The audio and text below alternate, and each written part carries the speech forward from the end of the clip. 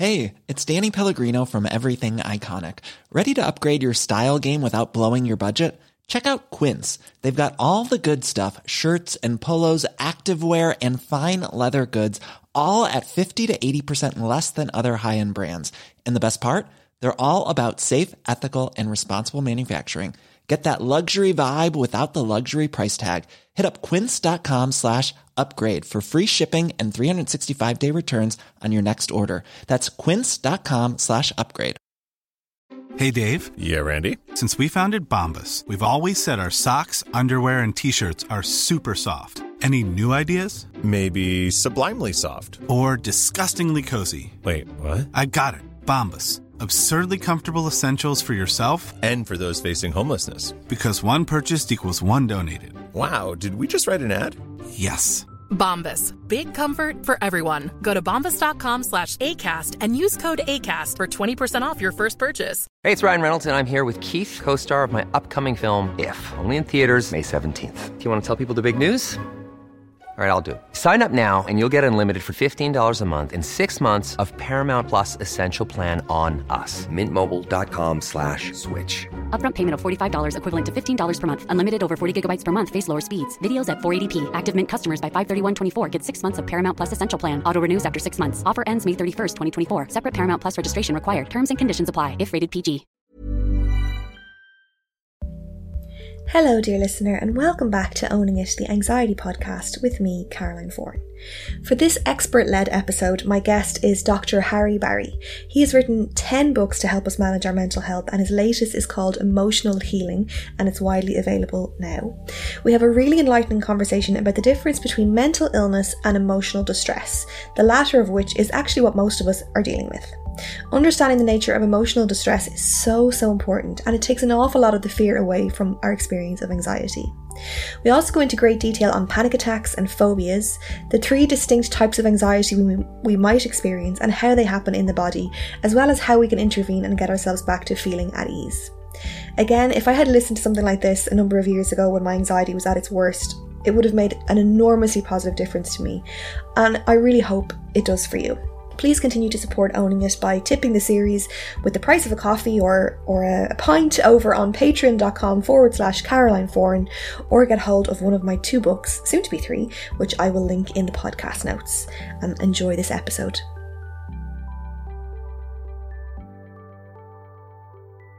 Dr. Harry Barry, thank you so much for joining me on Owning It, the Anxiety Podcast. You have been on my wish list for so long to chat to you about anxiety because you have written, I've lost count of the amount of books that you've written at this stage. How many is it now? Believe it or not, the one that's coming out now, or is just out now, is Emotional Healing. Is actually my 10th book, believe it or not, Caroline. 10 books, wow. I was feeling really proud of myself for having gotten my 3rd book written, but now I've 7 to go if I want to be anywhere near as successful as you. So congratulations on all of the books so far, and being such an incredible resource for people like myself and other people who have struggled with mental health difficulties. So the new book is called Emotional Healing. Can you just give me a little bit about that before we get into the anxiety chat? Yeah, emotional healing is based on the concept that the commonest mental health problems that we all suffer from are not, believe it or not, mental illness, but actually emotional distress. So we get emotional distress due to the literally myriad of things that life throws at us, including things like loss, relationship breakups, all the different things that happen to us in life, previous abuse, all the different things. And my idea really was that the reason we get distress is because we don't understand our emotions very well. And the reason we don't understand them very well is because we don't understand the thinking behind them. So the whole idea of emotional healing is that if we can learn to identify our emotional responses to something, the thinking behind it, and how we behave as a result, and then match our inner resources and begin to gradually, subtly change those thinking and behavioral patterns, then we can do an enormous amount to self-heal. So the book is all really about self-healing. So it deals with areas like anxiety, depression, hurt, shame, guilt, anger, and about a third of the book is all about the world of grief, the world of loss, this absolutely, totally distressing world of loss. And it's so appropriate to our your present situation, because so many of us are experiencing all of these emotions. Absolutely. It sounds fantastic. And I think what you said there was really important about how, do you think that there's a tendency to just sort of think about these things as mental illness, where I don't feel like a mentally ill person, or I haven't been diagnosed with an illness, but I think, we all deal with these very normal emotions and experiences in life that we find distressing. And do you think there's too much of a tendency just to label something as a mental illness when really it's very normal? Yes, Caroline, it's one of my big bugbears. I remember speaking at a large conference in London on this, and I made the point that we all are talking about mental health. We are all terrified of the concept of mental illness, and none of us are actually talking about the one thing that actually really matters, which is mental distress or emotion distress. And what I mean by that is that, yes, of course we have serious mental illness in the form of maybe bouts, very important, bouts of psychosis or bipolar disorder, maybe severe OCD, maybe severe eating disorders, maybe treatment-resistant depression, which is very, very serious depression. So, of course, we can have bouts of mental illness, but the vast majority of people who are struggling with their mental health are actually really struggling with emotion distress or mental distress. And so it might be that they're anxious all the time. It might be that they're down a lot of the time. It could be that they're struggling with feelings of guilt or shame about situations, or it could be they're struggling with even areas like grief or So, in other words, I would never classify myself anxiety in general as a mental illness. To me, really, it's just a very important cause of emotion distress, and that's a very important distinction, I think. So, and I think it's an incredibly empowering distinction as well, because I think when I get a lot of people messaging me saying, "Oh, I've been diagnosed with this mental health condition," and to me, just even the language around that is very sort of defeatist, or, well, this is just the way I am now and I can do nothing about it. Whereas with emotional, distress or things, these are things that are kind of, transitional. We go through them, we can come out of them, we can learn to get past them. Whereas, so I think it's really important to realize that, like what you said there,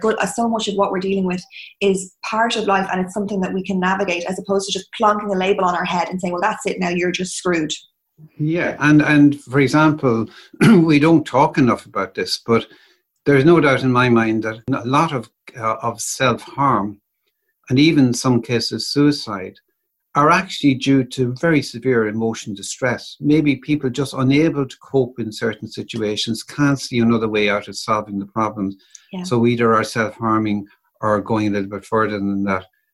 So I think it's a very important subject, and it's why I wrote Emotional Healing, because I think it's so important that we have to understand ourselves a little bit better and realize that we can heal ourselves. A really important, to me, this is the whole basis of my thinking and beliefs, really, that all of us have the skills and resilience within ourselves to help ourselves. We just don't realize we have them.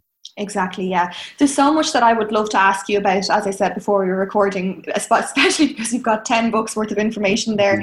But obviously the theme of this podcast is really for people struggling with anxiety. So I wanted to try and hone in on some specific topics to give people as much as possible. So you just mentioned their resilience. Do you think, in my understanding, I feel like sometimes people get the idea of resilience wrong, and they think of it as, well, you're completely impenetrable to the bad feelings. Whereas for me, it's a bit more like flexibility and being able to bounce back. It's not about never feeling anxious or never feeling the bad stuff, but allowing for it and working through it or working around it.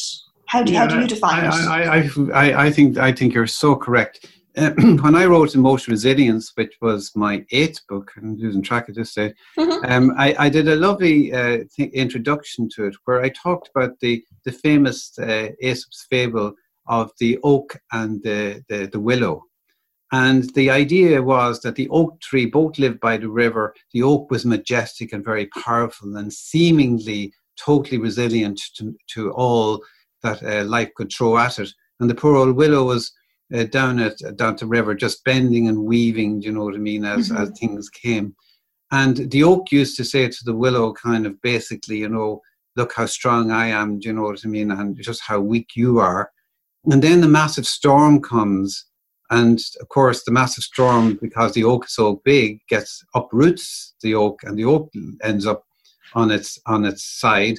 And the willow bends and weaves with the wind, and survives. So the message really is the resilience is about the ability to be able to kind of weave our way and kind of be flexible and learn how to cope with lots of things that life throws at it. So that's really what resilience is really all about.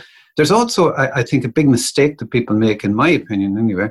They often regard resilience as something you have or you don't have. You're kind of like born with it. Some people, we all know people that seem to be completely resilient and seem to be able to cope no matter what life throws at them.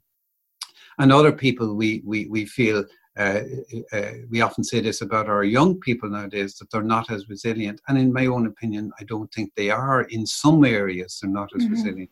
In other areas, they're great. But I do think that if we could think of resilience more as, maybe I lack the skills to cope with situations.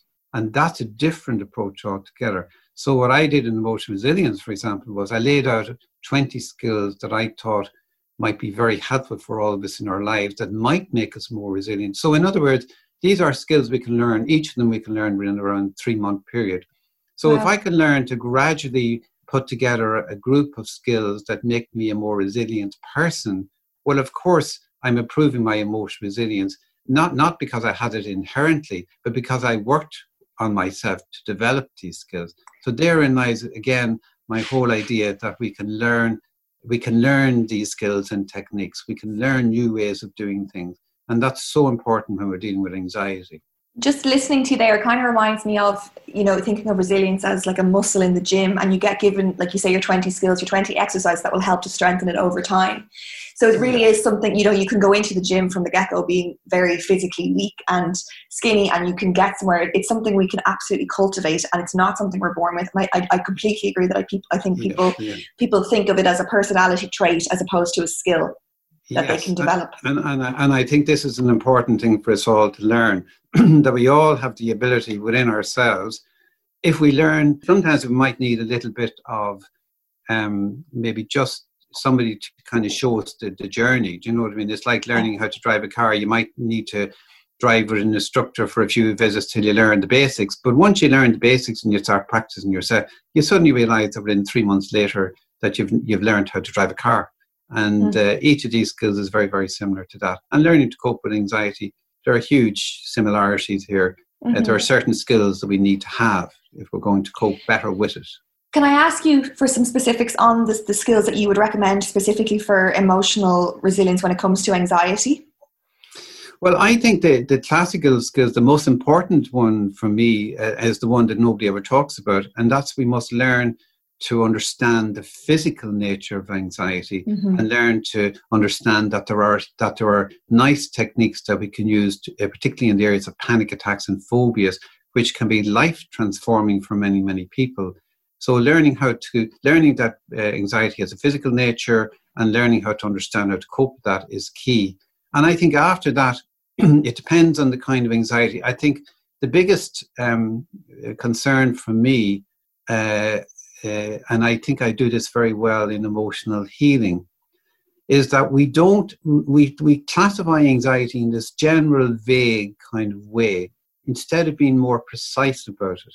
So if somebody comes to me with anxiety, I will say to them, look, there are 3 kinds of anxiety, and which group or groups do you find yourself falling into? So let's go through those 3 groups.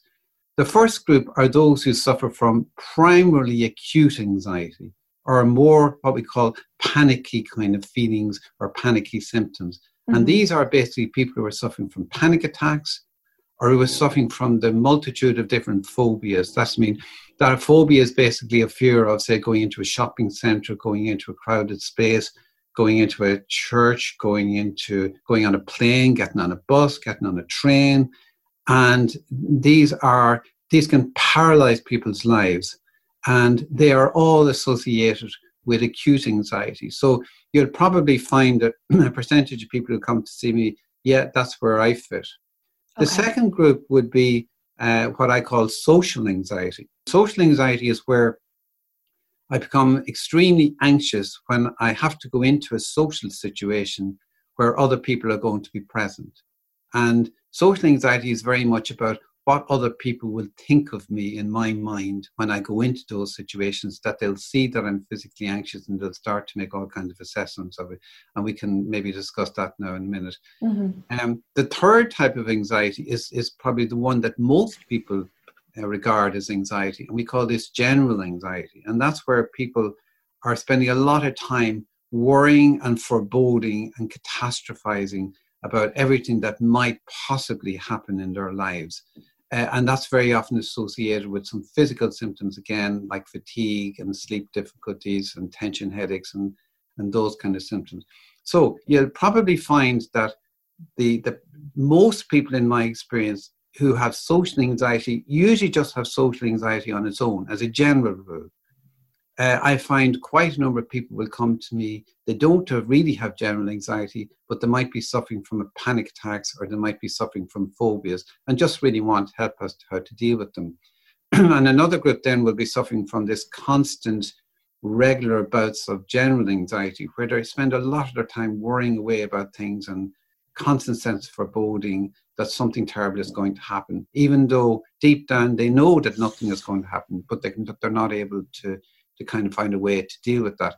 And that would be one of the commonest types that particularly women will, in my experience, a lot of women will suffer from this. It's twice as common in women for reasons that are probably, they're probably partly genetic, they're probably partly hormonal, but I believe a lot of them are due to the fact that women are the multitaskers, they're the homemakers, there's so many pressures on them from so many areas that I think that many of them respond to that stress with anxiety, and that anxiety begins to grow legs. But there is no doubt, definitely in my experience, that you often find the mother who has general anxiety, the child may begin to learn some of the influences from the mom, and by the time they become adults, they may be more likely to have general anxiety as well. So sometimes you see it coming through in families. But to me, it doesn't matter. You identify in yourself which of these groups are bothering me. Do you know what I mean? Yes. So, and it's possible to have, it would be quite common to have a mix, say, of panic attacks and general anxiety. That was my experience for a long time, where it was 2014, and everyone listening now will know my story at this stage, but I just had a couple of experiences that just were chronic stress that I left unaddressed, and then it was a very physical, my body telling me something's not right here, you need to take a step back, and I was ignoring it. So I started to produce, an awful lot of the cortisol, and of course I didn't understand any of this at the time.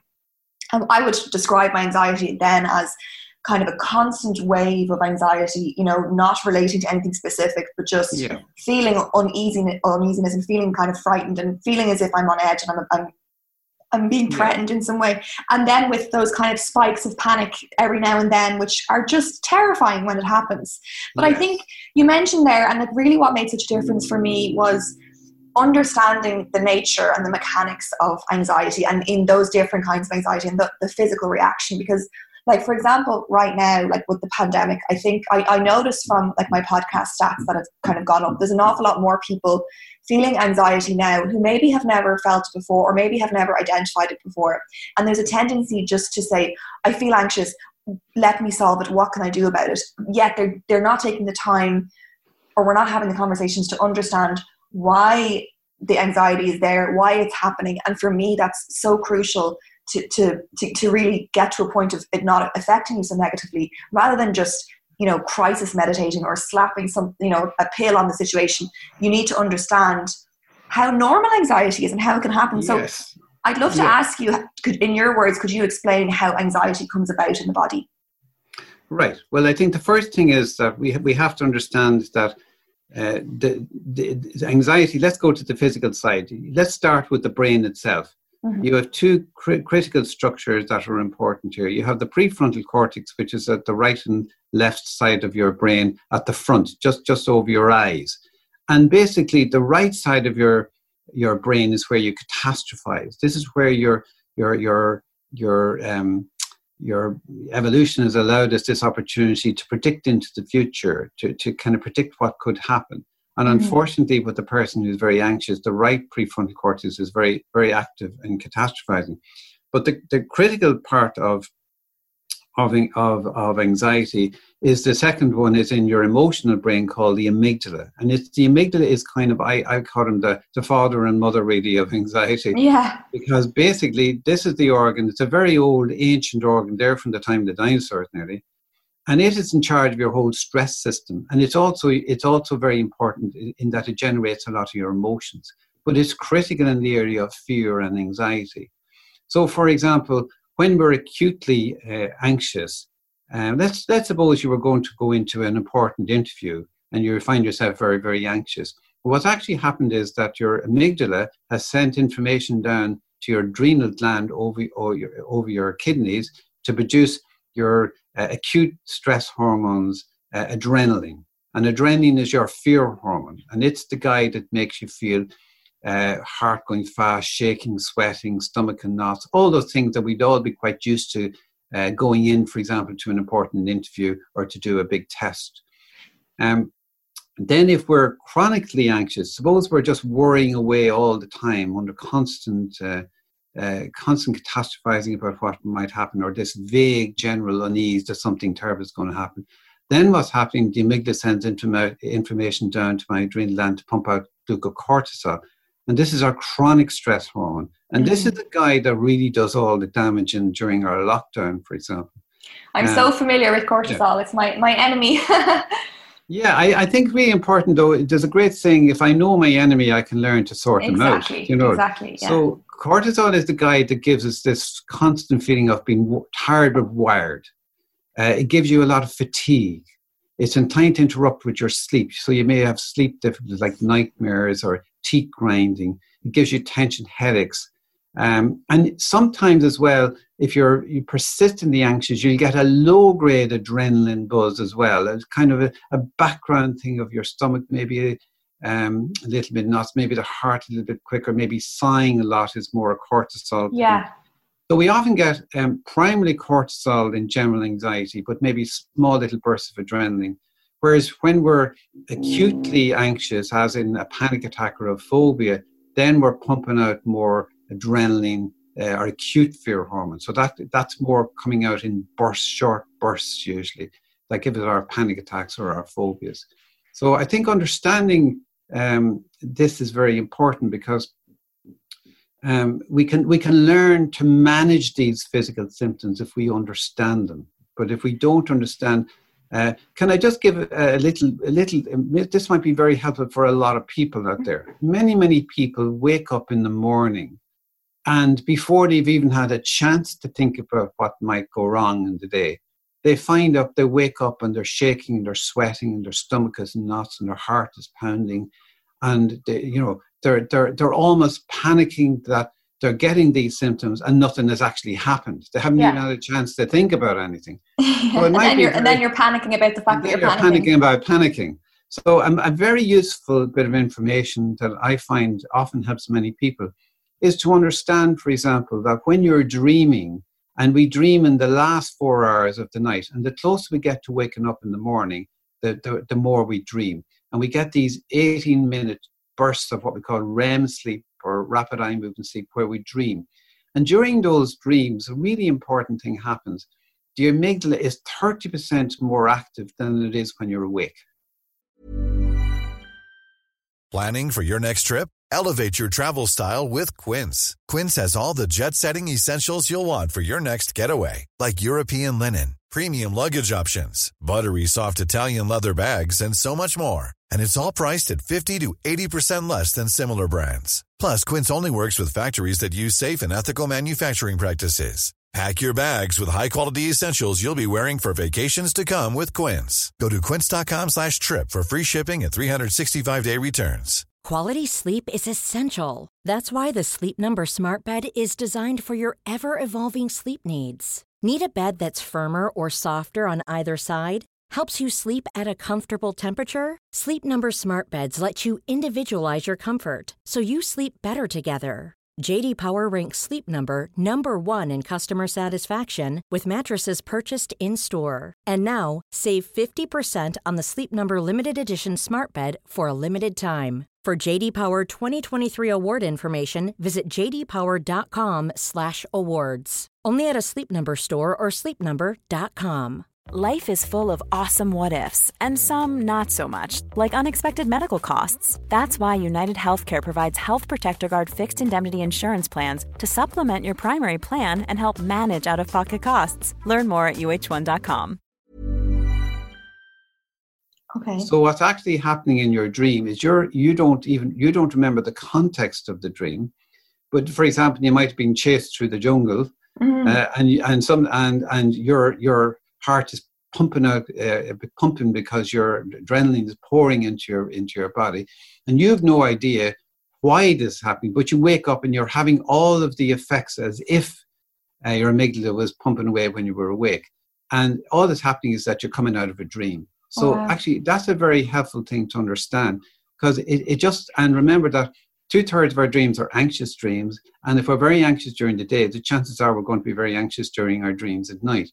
So therefore, it's much more likely you're having an anxiety dream, and that's why you wake up like that. And it's a great relief to many people to say, okay, that's normal. There's nothing particularly wrong with me. And it's just having one of those dreams. I think understanding that and knowing for those things, like as well, I don't know if I'm right in saying, but I've talked about this before, that we naturally produce more cortisol in the morning to wake us up for the day. And for me, that helped explain why I felt like an extra jolt of anxiety in the morning, and it could be the dreams as well. But when you have these this information and this knowledge, and you understand those parts of the brain and how stress can wear down the prefrontal cortex, you stop kind of thinking of it as, this is all your own fault and you need to just snap out of it, because it's not something you can just become aware of and then make go away instantly. It takes time to rebalance all those things in the body. Is that fair to say? Well, yeah, I think this is now where it gets very interesting. I would say if the person has a phobia or is having panic attacks, the really great bit of information here is that in general, I'm going to give you a little technique now in a minute, you can actually really eliminate those within a certain period of time, within a pretty short period of time, if you're prepared to put the effort in, which is a fantastic, for example, I had one person came to me from France, and they had 6 different phobias. And within 6 weeks, they had cleared all their phobias. So the great message here that I'd love to get across is I really feel very saddened when so many people are suffering, say, phobias, and can sort them out, can deal with them, can learn to handle them. And many, many people are having panic attacks. Like I've had people come to me with panic attacks maybe for 20 years, 30 years, and within a few sessions, they're able to develop techniques to actually learn how to deal with them. So, and is that when it's really related to something specific? Yes. Well, I think not necessarily. Phobias are about, the difference between a panic attack and a phobia is very simple. In a panic attack, I get this acute burst of adrenaline, which lasts should be lasting only around 10 minutes, but often lasts a lot longer for reasons I'll explain. But it can happen to me anywhere. It happens suddenly. I have no explanation for it. I'm not particularly bothered about it. And I'm not assigning it to any specific situation. So it just happens. And that's what terrifies people so much. Mm-hmm. In other words, I might be sitting at home watching TV. I could be maybe at work. I could be out somewhere. And suddenly I get this burst of adrenaline, and I'm shaking, I'm sweating, my heart is pounding. And I think I'm going to die. Yeah. And that's an acute panic attack. Whereas a phobia is where I get incredibly anxious if I'm exposed to certain situations that I'm going to get exactly the same type of symptoms. Okay. So in other words, I now assign it might be if I go on a plane, I'm going to get it. If I get on the bus, I'm going to get it. If I go into a shopping center, I'm going to get it. So, but they are practically identical, believe it or not, in terms of how you deal with them. They both are acute adrenaline bursts, and the secret to them is to use a technique called flooding. Because what actually happens to us in a nutshell, if you'd like me quickly to go through this, yes, is that when we're having a panic attack or a phobia, what we're assigning a danger to these physical symptoms. In other words, I begin to get these physical symptoms, my heart pounding. I assign a danger like I'm going to get a heart attack, stroke, collapse, or die is the commonest one. I'm going to lose control is massive, particularly for women, huge, huge issue. I'm going to lose control and run amok. People will see me, that feeling of shame, and maybe I'm going mad. So they're the four dangers. So I now demand the symptoms stop, and the more I demand they stop, the more my amygdala fires even more. And then what's my behavior is I go off to A&E, I go to my GP, I maybe go on tranquilizer, I leave the area, I try and stop the physical symptoms, I try breathing exercise, and I find that none of these things are really working. And so all that's happening when I get the panic attack is I get incredibly panicky, and then I get this burst of adrenaline which gives me my shaking, my sweating, my heart pounding, my stomach and knots, and all these physical symptoms that we're so used to. And of course, the way I teach people to deal with these is I tell them about meeting a leopard in Africa. And that before I even registered that there was a leopard there, I'd already frozen to the spot. And I was shaking and sweating and heart pounding and all the varying things that I talked about. And then I registered it was a leopard. And of course, all that was happening was my amygdala has the job of seeing danger in our emotional mind or from the external area. And it gets that information first, and it sends a burst of adrenaline into my bloodstream, which is what gave me all those physical symptoms. And of course, all that it's doing is preparing me to run. That's all that an adrenaline rush is actually doing. It's preparing you to do a runner. But in fact, it wouldn't allow me run until the leopard had gone around 10 or 15 yards. And then I made a beeline back for the house. And when I got back to the house, everything settled down. Yeah. And of course, the secret to this is that that's our normal stress system acting in a normal way. And all that happens in a panic attack is I'm inadvertently assigning a danger to these physical symptoms, which are actually not there at all. So when you realize that I'm not going to drop dead, I'm not going to lose control, people are not going to see me, and I'm not going mad, then I suddenly realize that it's just a discomfort of the physical symptoms. So then we used the technique of flooding, which is very well done, by the way, in a number of the books. It's done emotional healing, done emotional resilience. And flooding is all about learning to go with the physical symptoms, to stop fighting them. Yeah. To actually visualize that you're stuck to the seat, or if you sit down, stuck to the seat, you can't move, you're not allowed to do anything. You just have to embrace these, learn to go with them. And something really important happens when you do that. The amygdala changes its memory. Okay. And this is a critical thing. So not only do you learn to very quickly, the attack begins to recede when you learn to go with them, but the amygdala starts changing its memory. So bit by bit, after using this technique over a number of times, you find it switches off and your panic attacks stop. Okay, so you're kind of exposing yourself to the feeling, reassuring your body and your amygdala that actually it's okay, you can stand down, we're safe. And then it starts to trust that in Yes. you over time, and then you might Yes. have the same reaction. So like kind of a word I would have used in my second book would be like kind of fear extinction. Is that? Yeah, yes. Well, what actually happens I did this in Anxiety and Panic. It's the actual neuroscience of it is that the amygdala actually, the prefrontal cortex and the amygdala work together to extinguish that fear. Yeah. But the critical thing is just to make it very simple for somebody listening, is that if you can learn to just regard the amygdala as a gunslinger, that's not very smart, is not a particularly smart organ. So you have to learn, you can't talk to it. If you're trying to talk to your amygdala, you're wasting your time. And that's what everybody's trying to do. Yeah. They're trying to convince their amygdala that it has to stop. But the amygdala only responds to experience. So by learning to go with the experience, the amygdala realizes you're no longer assigning a danger and switches off. So you're communicating with your amygdala through a physical response rather than trying to talk to it. Exactly. And the mistake that everybody's making is they're trying to talk to it. Yeah. He doesn't do talk to her. No.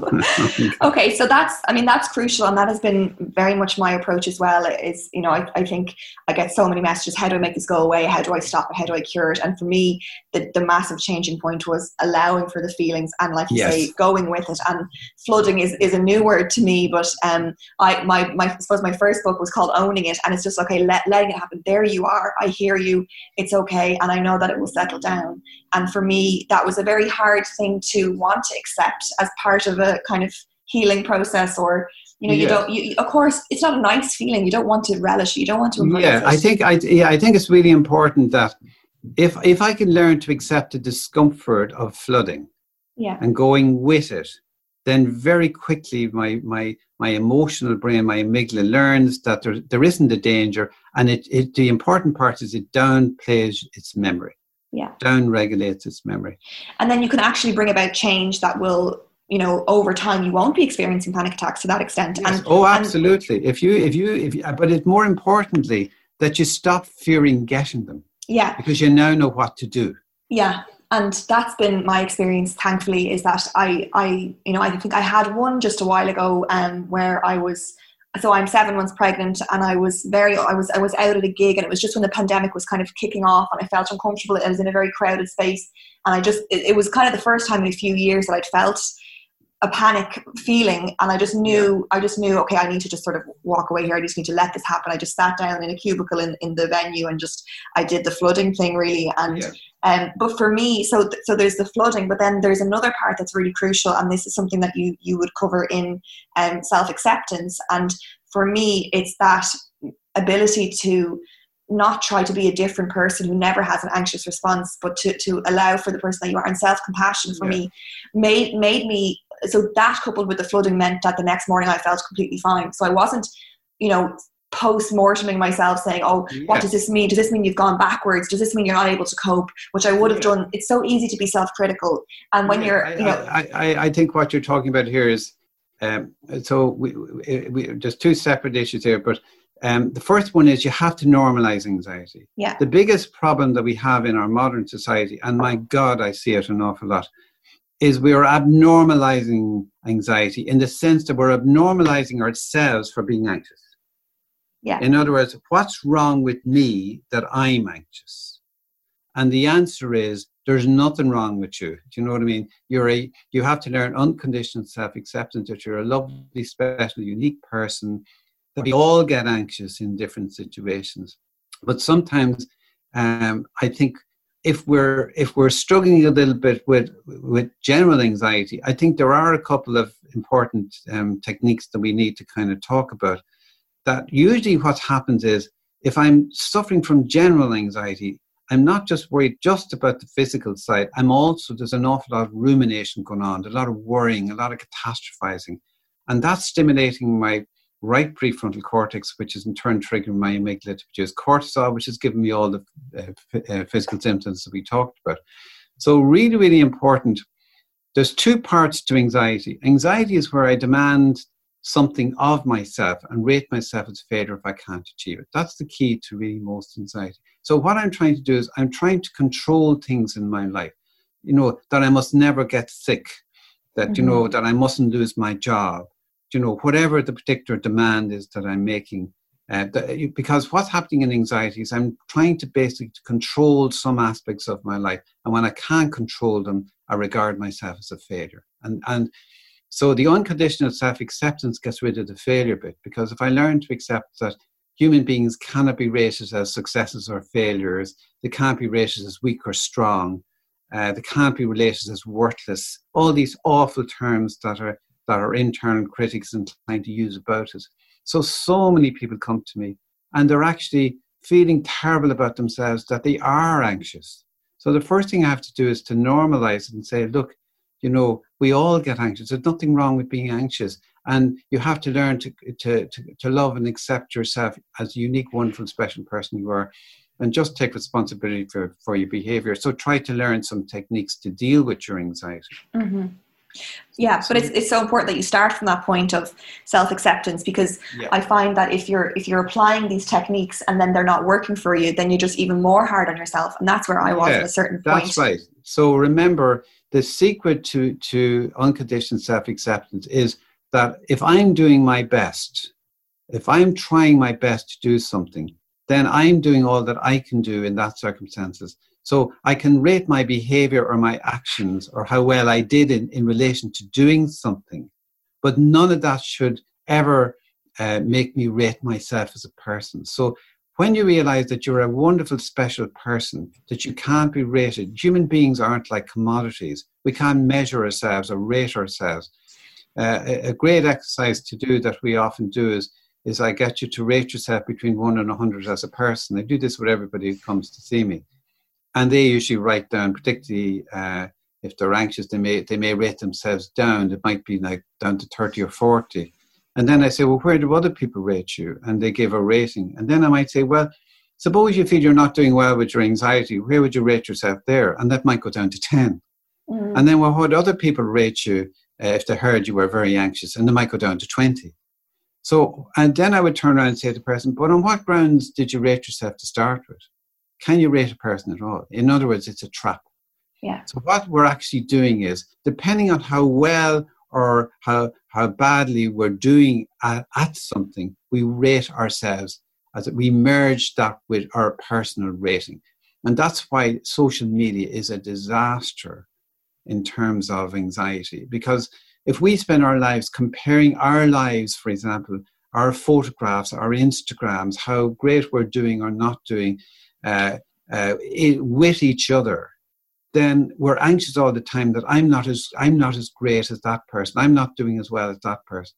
So if we start playing this rating game, as I call it, we can be absolutely miserable. So just learn to say, look, I'm happy with who I am. This is who I am. I learn to love and accept myself. I have to be responsible for any of my actions and behaviors. I can certainly try to develop some new techniques to help my anxiety. But whether I'm successful or not in the short or long term will never define who I am as a person. You're always that wonderful, special person, no matter what. It's so important, yeah. And before I let you go, Harry, if there was one message that you really want to get through to people that would make their experience of anxiety a little bit easier, or one thing that they might remind themselves of when they find themselves right in the thick of a feeling of panic or anxiety and they start to be hard on themselves, what would that be? And I know I'm putting you on the spot here. Well, I suppose I'd probably combine a couple of things. I would say learn to accept that the physical symptoms of anxiety are very, very common and quite normal, and learn to how to manage them. That would be the first one. The second one would be stop trying to control things in your life. Mm-hmm. Most people are so busy thinking they can control things in life. Life controls us. We don't control life. So if we're looking for absolute certainty in relation to anything, it doesn't exist. Third thing would be stop catastrophizing. That's where you're visualizing the worst case scenario all the time. A very nice way of doing that is visualize that if you had, if I asked you, what do you visualize when you visualize spilled milk? Most people would say a puddle. And I would say, but suppose we spilled it was only a drop. So what you're doing in your emotional mind is often turning the drop into a puddle. So write it down and look for evidence. Is it a drop or a puddle? And the last thing I would say, and the most important thing of all, and I've always said it's the most important thing in mental health, is learn to love and accept yourself as the wonderful person that you are. Just be comfortable with yourself. You don't have to be anybody else. Yes, you may get anxious from time to time, but we all stop normalizing yourself just because you're anxious.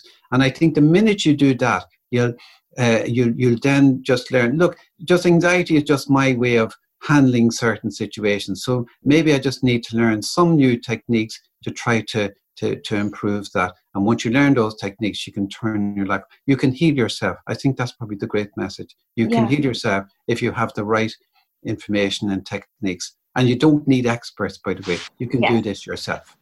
And I think that's just such an amazing message to end on, and the reassurance that I certainly would have craved hearing way back when was just that I can heal myself. I do have the resources in me. I just need to maybe learn a couple of skills and work to that point of self-compassion and allow myself to feel the feelings. So Dr. Harry Barry, I can't thank you enough. I know that people will find this episode so helpful. Your new book, Emotional Healing, is available now in, I guess, everywhere online. In all bookshops in Eason's and Dupre and Huddersfield and all good bookshops. And internet. So I have a lot of listeners in the UK and America and Canada. Yeah, actually it's been released in London, and I did an article in the UK Daily Mail actually in relation to it. And it's freely available in bookshops in London, like Waterstones, etc. Yeah. And possibly we'll see in the future whether we can. Yeah, I'm sure it's on Amazon on the likes. People can get hold of it. Thank you so much. Just best of luck with the new book coming out, and I'm sure it will be a massive bestseller as always. And I really can't thank you enough for your time, and I've learned an awful lot just even from our 45-minute chat. So thank you so much, Dr. Harry Barry. Not at all, Caroline. It was a pleasure. Now.